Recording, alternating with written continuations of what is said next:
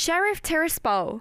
Who are they and what do United fans need to know before facing them tonight in the Europa League? Tonight, Erik ten Hag's team will be facing Moldovan side Sheriff in Group E. Sheriff have actually qualified for Europe every single season since 2015 and even beat Real Madrid at the Bernabeu in last year's Champions League campaign. They may be a small name, but United will still be worried about their trip to Tiraspol after dealing with an ever-growing list of injuries, leaving the squad a little bare. The teams will be entering this game in contrasting form, with Sheriff coming off of a 3-0 away win to Ammonia and Man United a 1-0 defeat at Real Sociedad. With Sheriff's history of pulling off big results, this game is definitely set to be an interesting one, and you can catch it tonight on BT Sport 2 with coverage starting from 5:15. That's all for the preview today. Don't forget to follow us on all socials at Youth Choice GA.